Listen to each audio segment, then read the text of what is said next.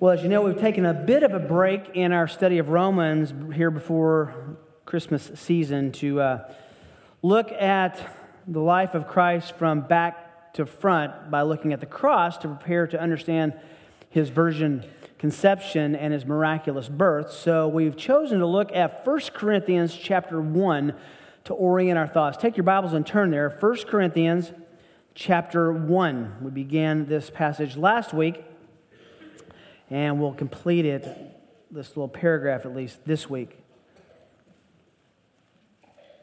Let me read that for you just so it's fresh in your mind. 1 Corinthians chapter 1, verse 18. Paul writes, "For the word of the cross is foolishness to those who are perishing, but to us who are being saved, it is the power of God.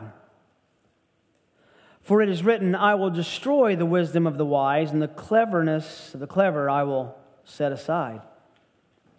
Where's the wise man? Where's the scribe? Where is the debater of this age? Has not God made foolish the wisdom of the world? For since in the wisdom of God, the world through its wisdom did not come to know God, God was well pleased through the foolishness of the message preached to save those who believe. For indeed, Jews ask for signs, and Greeks search for wisdom. But we preach Christ crucified, to Jews a stumbling block, and to Gentiles foolishness.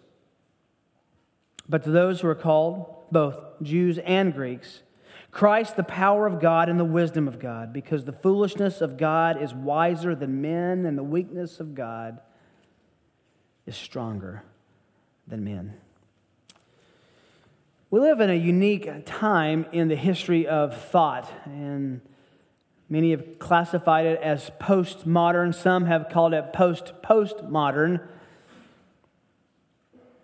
At the heart of the thinking today is this endless, incurable idea of tolerance between ideologies. In other words, it's uncouth to be critical of any ideology because no one can really know for sure who's right and who's wrong.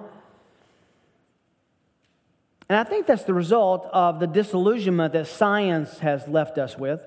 No matter how far we look out into the galaxies with our telescopes, no matter how deep we look into the subatomic particles with a microscope, the answers to life's most penetrating questions simply have not been found through scientific research. So, really the verdict of postmodernism is this: science, and particularly man's reason, man's ideologies, his philosophies, his mental capabilities, has been crowned Lord of all without giving us any answers. It's an interesting kind of cycle. I find it interesting, though, that Christianity, for the most part, has been left out of the rules of tolerance. In fact, our society is growing increasingly less tolerant and less patient with Christianity and with Christians and our message. Why? Well, I think there are a lot of reasons, but a few things ought to be noted. First of all, you need to understand that Christianity is fundamentally intolerant of any other ideology, unashamedly so. We believe that God has spoken, and He's spoken clearly in His Word. We believe that there is no access to God except through His Son, the Lord Jesus Christ. We believe that the Bible is alone the source of God's revealed knowledge, the revelation of who He is to mankind. We believe that He is exclusive in His description of salvation through Christ and exclusive in His ownership of revelation through the Holy Bible. We are an intolerant bunch. But that doesn't make us an unloving people. The Bible claims that God is to be worshiped exclusively and prescriptively according to its instructions. In fact, the Bible is absolutely crystal clear that only those who have embraced the gospel of Jesus Christ will be able to enjoy heaven and can understand who God is. And the Bible is relentless It is relentless, page after page and verse after verse, in the proposition that man is woefully, incurably sinful and wicked, and God has made a way to cure that through His Son, the Lord Jesus. But that's where the rub comes. The Bible's great solution of Jesus, God become man, laid in a manger, crucified on a cross, rose from a grave. The facts surrounding these events and the logic concerning the cross of Jesus are received as foolishness to the modern enlightened mind, just as they were to that first generation. Those who believe the gospel are considered fools as well. Think about it. It's supernatural. It's illogical. It's fantastical. It's unhuman-like. It's eternal. It's selfless. It is ineffective if you look at the numbers. Islam is growing at a faster rate than Christianity. But ultimately, it's exclusive and it's intolerant, and lovingly so. Yet when the Apostle Paul sums up the message and content of his preaching, his gospel, his good news in 1 Corinthians 2, he said it was to proclaim and preach a crucified Messiah. Look over at chapter 2, verse 2. I determined to know nothing among you except Jesus Christ and Him crucified. That wasn't a message that was well received by that first generation. Only criminals found themselves on a cross. Who would worship a crucified leader, a crucified hero, a crucified Savior? The most noted evangelist of the Great Awakening, George Whitefield, encouraged the people who gathered to hear him preach over and over in fields and in forests. He said, please never forget the bleeding God and meditate on the agony and bloody sweat of the incarnate God, end quote. That began at Christmas and culminated at Calvary. Forget not a bleeding God. What an interesting word. A bleeding God. What's he saying when he says that? Jesus Christ bled, and if it's a bleeding God, it's an affirmation that Jesus Christ is God, correct? Veiled in flesh, the Godhead, what? See, hail incarnate deity. We should expect that the world would push back on that. We should expect that the world would look at this, as Paul describes in this passage, as foolishness, as ridiculous, as illogical. But we should never expect that a Christian should be ashamed of, or back away from the gospel and the bloody nature of a bleeding God. But I think that's where we found ourselves. I won't take the time to read you quote after quote of people who say that the idea that God would crucify His Son on behalf of believers is not only insane and illogical. One writer says he considers that to be divine child abuse. That God would crucify His Son for salvation. Well, we are, as Paul calls us, fools for Christ if we believe. We are fools for Christ. And he unpacks this on why and how we can trust the foolishness of God. And I say that tongue-in-cheek just as Paul does in this passage. The foolish wisdom of a crucified Messiah over all other ideologies. And we're finding in this passage 5 reasons to do so. 5 reasons to trust the foolishness of a crucified Messiah. We looked at the first 2 last week. Let me just briefly mention those, and then we'll go on to these last 3, okay? The first reason is this: because the cross is wiser than the wisdom of men. The cross is wiser than the wisdom of men. Look at verse 18. The word of the cross, and that word there, the word that we translate word, the logos, the logic, is the ideology, the reasoning, the wisdom, the logic. Kind of translated here, I think the best way to do this is the reasoning or the reasons or the logic.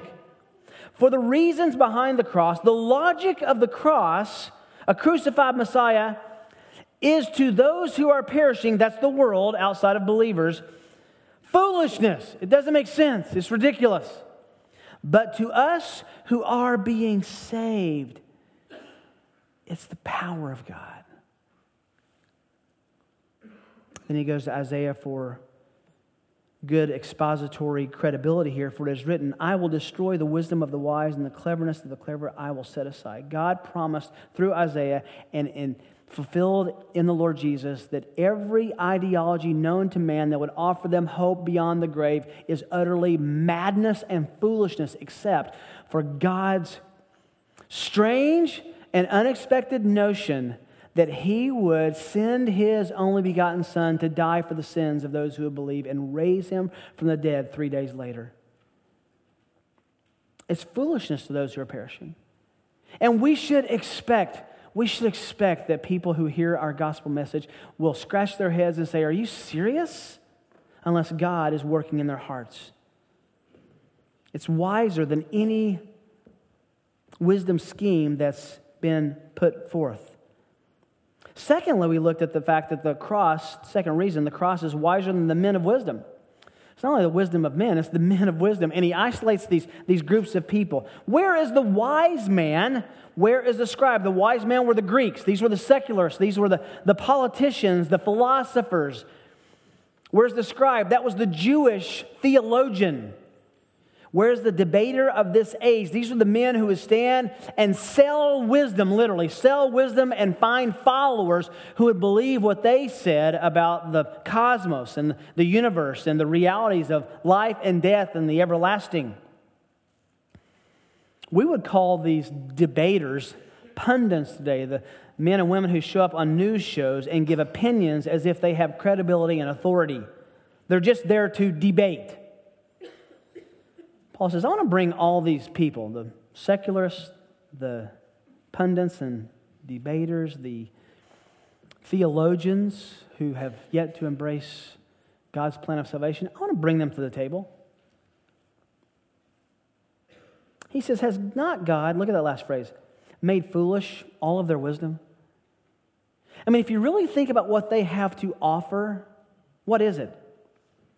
You get notions of reincarnation, notions of purgatory, notions of doing better and trying harder to impress God so that He'll grade you on a curve and send the bad guys to the bad place and He'll accept you as being north of 50% and you can come home to heaven.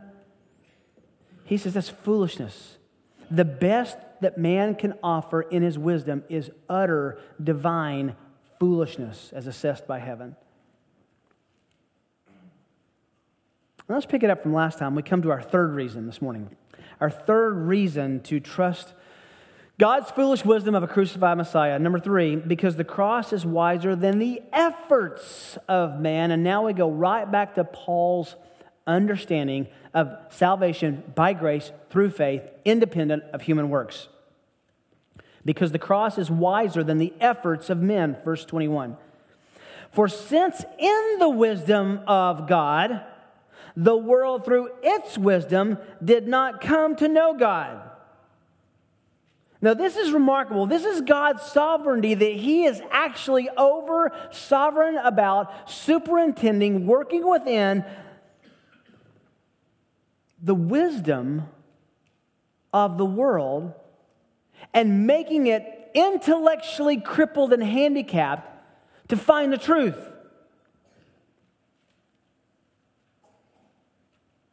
And that's His wisdom. His wisdom is that the world will be on an endless cycle of ideas that they would try out and would all utterly fail. There's an old saying that there's no atheists in a foxhole. I think there's something to be said about that.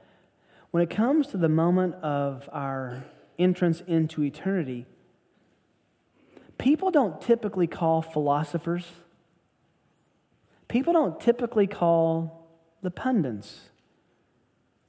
People typically call a preacher or a pastor. They look to a Christian.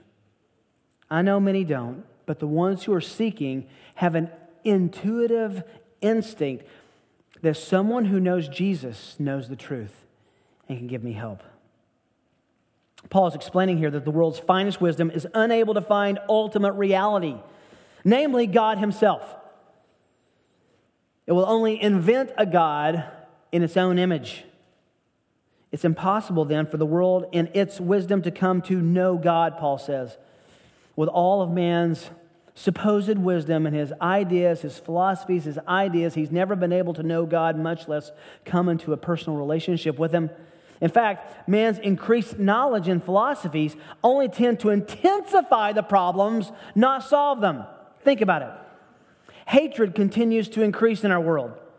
Misunderstandings continue to increase. Conflicts and wars increase. Drunkenness increases. Crime increases. Mental breakdowns increase. Family problems increase. And yet we are, according to most, the smartest we've ever been in the history of man.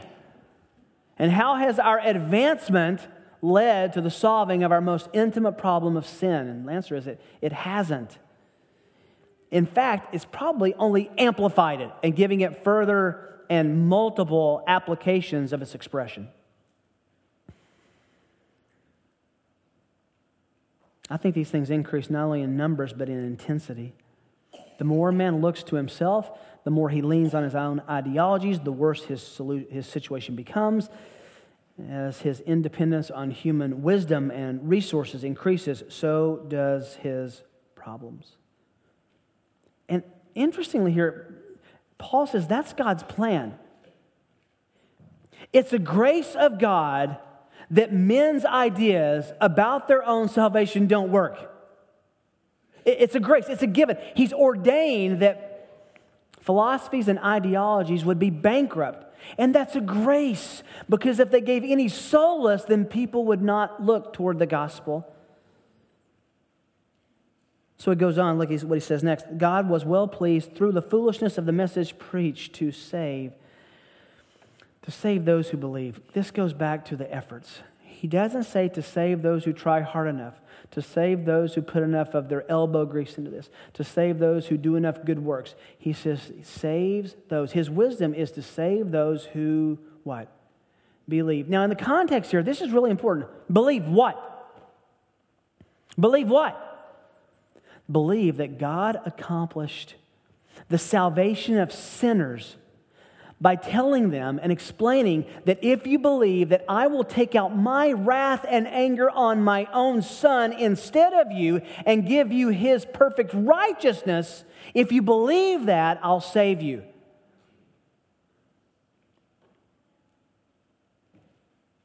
The foolishness of the message preached to those who believe. This is salvation by grace alone, through what alone? Faith, believing alone. You know, people are surrounded by evidences of God's wisdom, and they still choose to trust their own. We studied in Romans 1, Paul says they suppress the truth in unrighteousness. And that word suppress is like trying to close an overstuffed suitcase. You sit on it, you pound on it, you duct tape it, you do anything to get it closed. And that's what people do, to stuff their sin away so that they could, their conscience away so that they can be relieved of God's pricking of their own awareness of sin. God has made His wisdom, Romans 1 says, evident to people that if they look around in the creation, they can see that there is a God, and then that should lead them to look into the Bible to define that God. My mentor, John MacArthur, writes this: every time a person looks at a mountain, he should think of God's greatness. Now, we're here in Kansas, so trust that by faith, okay? Every time he sees a sunset, we can appreciate that. He should think of God's glory. Every time he sees a new life come into the world, he should see God's creative hand at work. Yet an astronomer can look through his telescope and see 100,000 stars and not see God's greatness. A natural scientist can look through his microscope and see the intricacies of life beyond description and not see God's creation. A nuclear physicist can produce 1,000 megatons of destruction and not recognize God's power, end quote. Wow, it's so true. And know this, God doesn't expect that anyone would look at the world and look at the creation and look at man's wisdom and come to a knowledge of Him. He doesn't expect that. He knows they won't. He knows they can't. He was well pleased, it says here, through the foolishness of the message preached to save those who believed. This word message preached is all one word in the Greek text. It means the word of the cross. That's the message preached. The content is Jesus Christ Himself, we find out in chapter 2, who is the power of God and the wisdom of God, verse 24 says.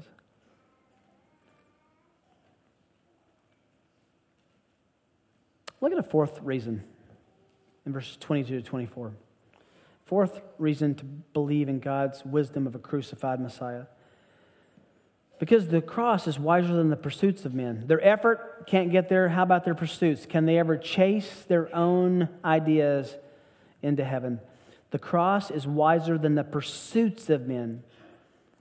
Now it gets personal again. He talked about the wise man and the scribe and the pundits. Now he goes to the two main religious categories of the day, the Greeks and the Jews.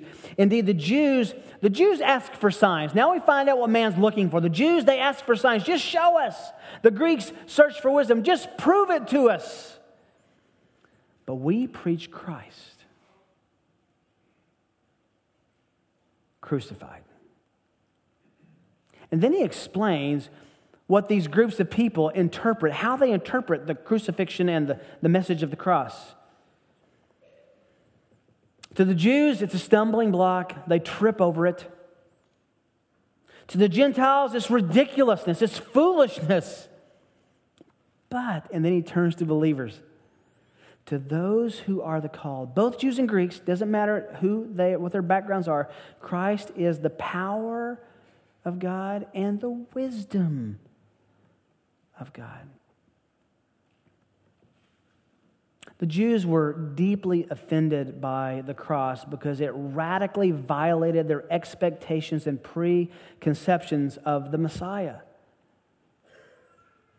I mean, have a little bit of sympathy for how you would have thought had you been a first century Jew and you had very little contact with Jesus and someone told you, by the way, the Messiah has come. Where? Is he in Rome on the throne? Did he dethrone Caesar? Did he elbow Pilate out of his throne room? Where's the Messiah?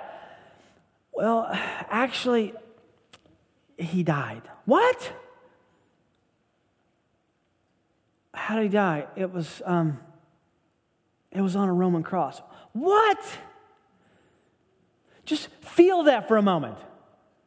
All the expectations, all the prophecies of the Old Testament, and to a Jew, you find that this is the long expected one.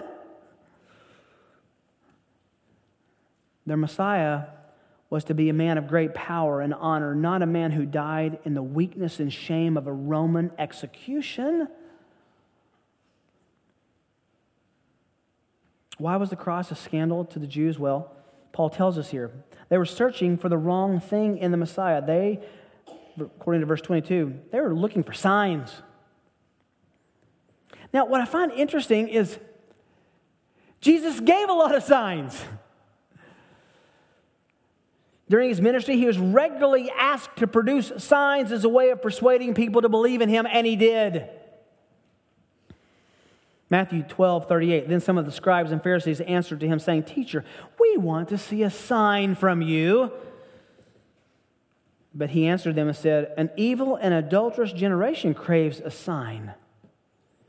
Matthew 16:1. And the Pharisees and Sadducees came up and testing him, asked him to show them a sign from heaven.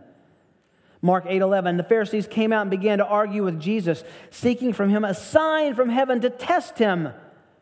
And deeply sighing in his spirit, Jesus said, "Why does this generation seek for a sign? Truly I say to you, no sign shall be given to this generation." Then he assesses it in John 4:48. Jesus therefore said to him, "Unless you people see a sign or a wonder, you simply will not believe." Now, what's interesting is Jesus didn't give signs upon demand, but he did give signs upon his own prerogative, did he not? Lots of signs. The Jews were not seeking out signs as a sincere desire to see God display his grace and power. They weren't even looking for a way to authenticate the Messiah status of Jesus. Instead, they were looking for signs, miraculous displays, in order to test the Son of God by the standard of their own purity, their own sin-infected minds. They wanted to show. And Jesus didn't meet their expectations, even though he fed the hungry, healed the lame, gave sight to the blind, and rose the dead, and that wasn't enough. Remember what Jesus said in John? Even if I rise from the dead, they won't believe. They won't even believe if they see that sign. The Jews looked for the sign. And it's not in the text here, but can I just be cultural for a minute? The Romans also had expectations, and the cross was offensive to the Jews and to the Romans. The Romans, it was embarrassing. This was the way they dealt with criminals. To the Jews, it was offensive because no man, according to Deuteronomy, would ever be hung on a tree as a blessed person of God, because everyone who hung on a tree was what by God? Cursed. It was a scandal to the Jews and an embarrassment to the Romans who did it. The cross was a very concrete and vivid reality. It was very public. This wasn't done in an isolated gas chamber or an isolated room where they would give someone a lethal injection, or in a room where the cameras were blocked out for an electrocution. This was open and public. Not many years before Jesus and the disciples came to Caesarea Philippi, which was up in the north, where Jesus ministered, 100 men had been crucified in that area. A century earlier, 800 Jewish rebels were crucified at Jerusalem. And after the revolt that followed the death of King Herod, 2,000 Jews were crucified by the Roman proconsul Varius. They were used to the cross, and it was a scandal. So to ask Jews to glory in or boast in a cross was something akin to asking a Jew in Nazi Germany, rather, to boast about the gas chamber. Then he isolates the Greeks here. They prized philosophy and wisdom above all else. They gave us Plato and Aristotle and Socrates. This wasn't the practical, kind of skill-driven wisdom of the Old Testament. This was the sophistry, the esoteric rhetoric of reason, the standing around talking and being appreciated for how you say what you say more than the content of what you say. It was about being impressive, being an arguer and winning arguments. So for the Greeks, the idea that the Creator and Savior of the world would be crucified as a criminal on a cross was absurd. It wasn't wise. How could that be the wisdom of God? And yet Paul says it's the power and the wisdom of God here. The scandal of the cross should have been the greatest news to the Jews who needed a once-for-all sacrifice to cover their sins. The embarrassment of the cross should have been embraced by the Romans as the awesome display of humility of the majestic and gracious God. And the foolishness of the cross should have been seen as the wisest wisdom to the Greeks, because no human mind would ever invent that kind of scheme to save anyone. Why didn't it? Why didn't these appear to these groups as the wisdom of God? Because they were judging God by the wrong criteria. And people do the same today. They have expectations that God would act according to their own instincts and intuition rather than according to Holy Scripture and prophecy. Which leads to the fifth reason in verse 25. Because the cross is wiser than the logic of men. Wiser than the logic of men. Verse 25 says, because this is such an interesting phrase. Just feel its impact if you were to read this for the first time. Because the foolishness of God is wiser than men. The foolishness of God. Who says that God has anything foolish? You know who does? Paul does. You know why? He's saying this tongue in cheek. He's saying this is the assessment of the world of the gospel. It's foolishness. It makes no logical sense. He says, let me give you that. If it's the foolishness of God, I want to tell you about that foolishness of God. He uses tongue-in-cheek sarcasm here. The foolishness of God that you would call it, it's wiser than men. And then he goes on to say another phrase. This compounds it. The weakness of God. The weakness of God. Paul talks about God's weakness. But he does so not as an assessment of God being weak. He does so as a quotation of how the world perceives God as weak. The world would say, anyone who would invent a scheme by which people would be saved by believing in a crucified Messiah and Savior and leader, that's weak. Think about how strength was shown in this first century. You had the likes of Alexander the Great, right? Caesar, who would go conquer and win and kill and enthrone themselves, have displays of power and armies at their disposal. And yet this one, who had all the angels of heaven at his disposal, willingly laid aside his desire to have that cup taken from him and died at the hand of his own Father for the sins of believers. Wow. Paul is not calling God foolish and weak. He's saying the world would assess God as foolish and weak if they look at the cross and don't understand its implications. I do think it's interesting. Can we just peek ahead just a bit in this passage? He gets really personal about this strong and weak and foolish thing. And it involves you, by the way. I just want to give you a little advance warning. You're going to be about to be called some names here, so get ready.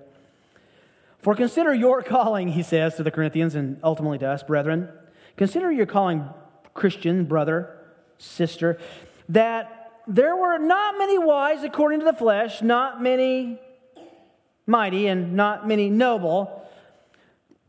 Look at verse 27. But God has chosen the foolish things. What's the context here of the foolish things? It's us. We are foolish things. He's chosen the foolish things of the world to shame the wise. Who are the wise? The people of the world. God has chosen the weak things of the world. Who, not what, who are the weak things of the world? Guess who they are? Look around. That's us. To shame the things which are strong, and the base things of the world, and the despised. God has chosen. He didn't choose things, He chose people. The things that are not, that He might nullify the things that are. So that no man may boast before God. We are the not many mighty, the not many noble, the not many smart or clever. We are the people that God chooses to save to show us His majesty in us and to the world, not His choosing the all-star team here on the planet. Boy, look at verse 30. Look at how it concludes. By His doing, you are in Christ Jesus. You have your seatbelt tight? Listen to this. You are in Christ Jesus. You who became to us wisdom from God, and righteousness, and sanctification, and redemption, just so it is written, let him who boasts, boast in the Lord. The cross is only logical. It's only the word, the logic, the reasoning of the cross to those who believe, to those who are being saved. It's not something we can sit down with someone across a lunch and say, I'm going to explain this to you, and it's going to make so much sense, you can do nothing but believe it. And you know what that does?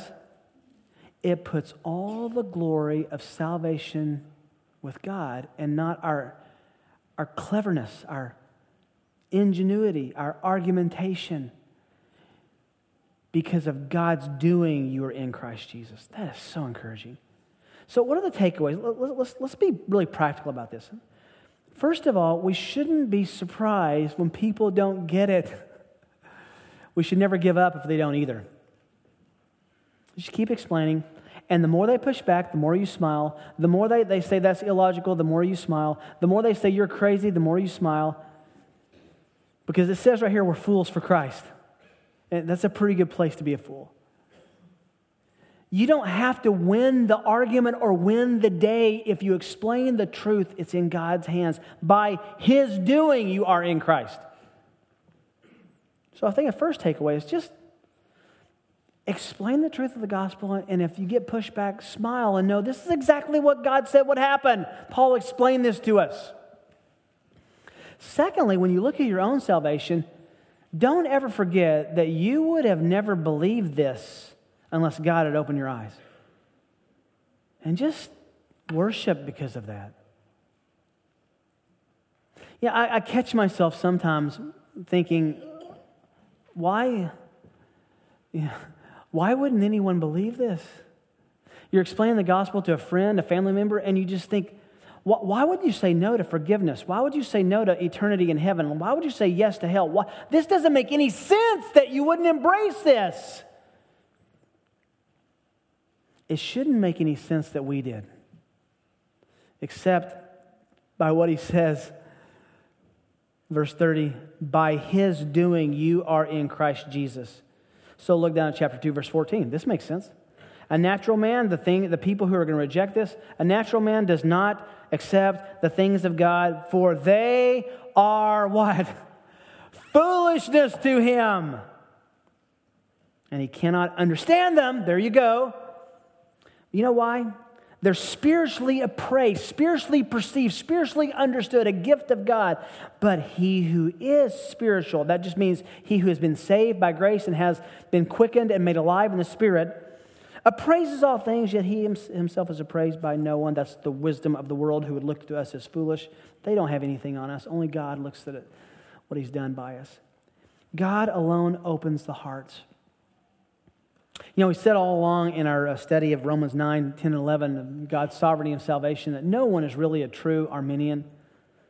And by that, I mean anyone who's ever prayed for someone's salvation recognizes in their own heart of hearts, without any explanation, that God is the one who should open the eyes and quicken the conscience and reveal to the heart what only God can do in saving the soul. Why would you ever pray for God to override the will of someone unless you believe that it's by His doing that someone comes to Christ Jesus? I think everyone really instinctively understands that. Do we instinctively appreciate that? This is the week before Christmas.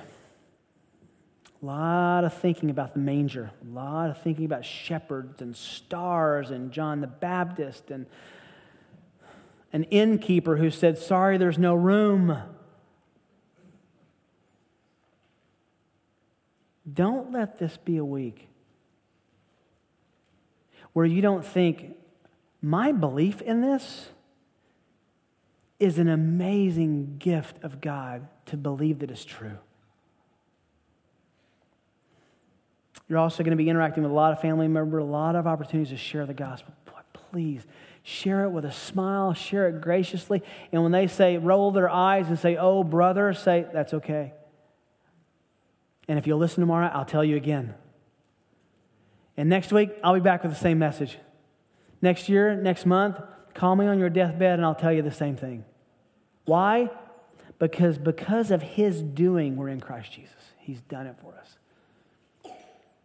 So, understand the cross now takes us back where we're going to be next week to understand what happened with a baby who was born and called illegitimate in shame by God's doing. Isn't it interesting that Jesus ended His life with the most public shaming that could be possible? And He began His life in the most public shaming possible in that event as well. Only God would do that, wouldn't He? What a God we have. Let me pray for you.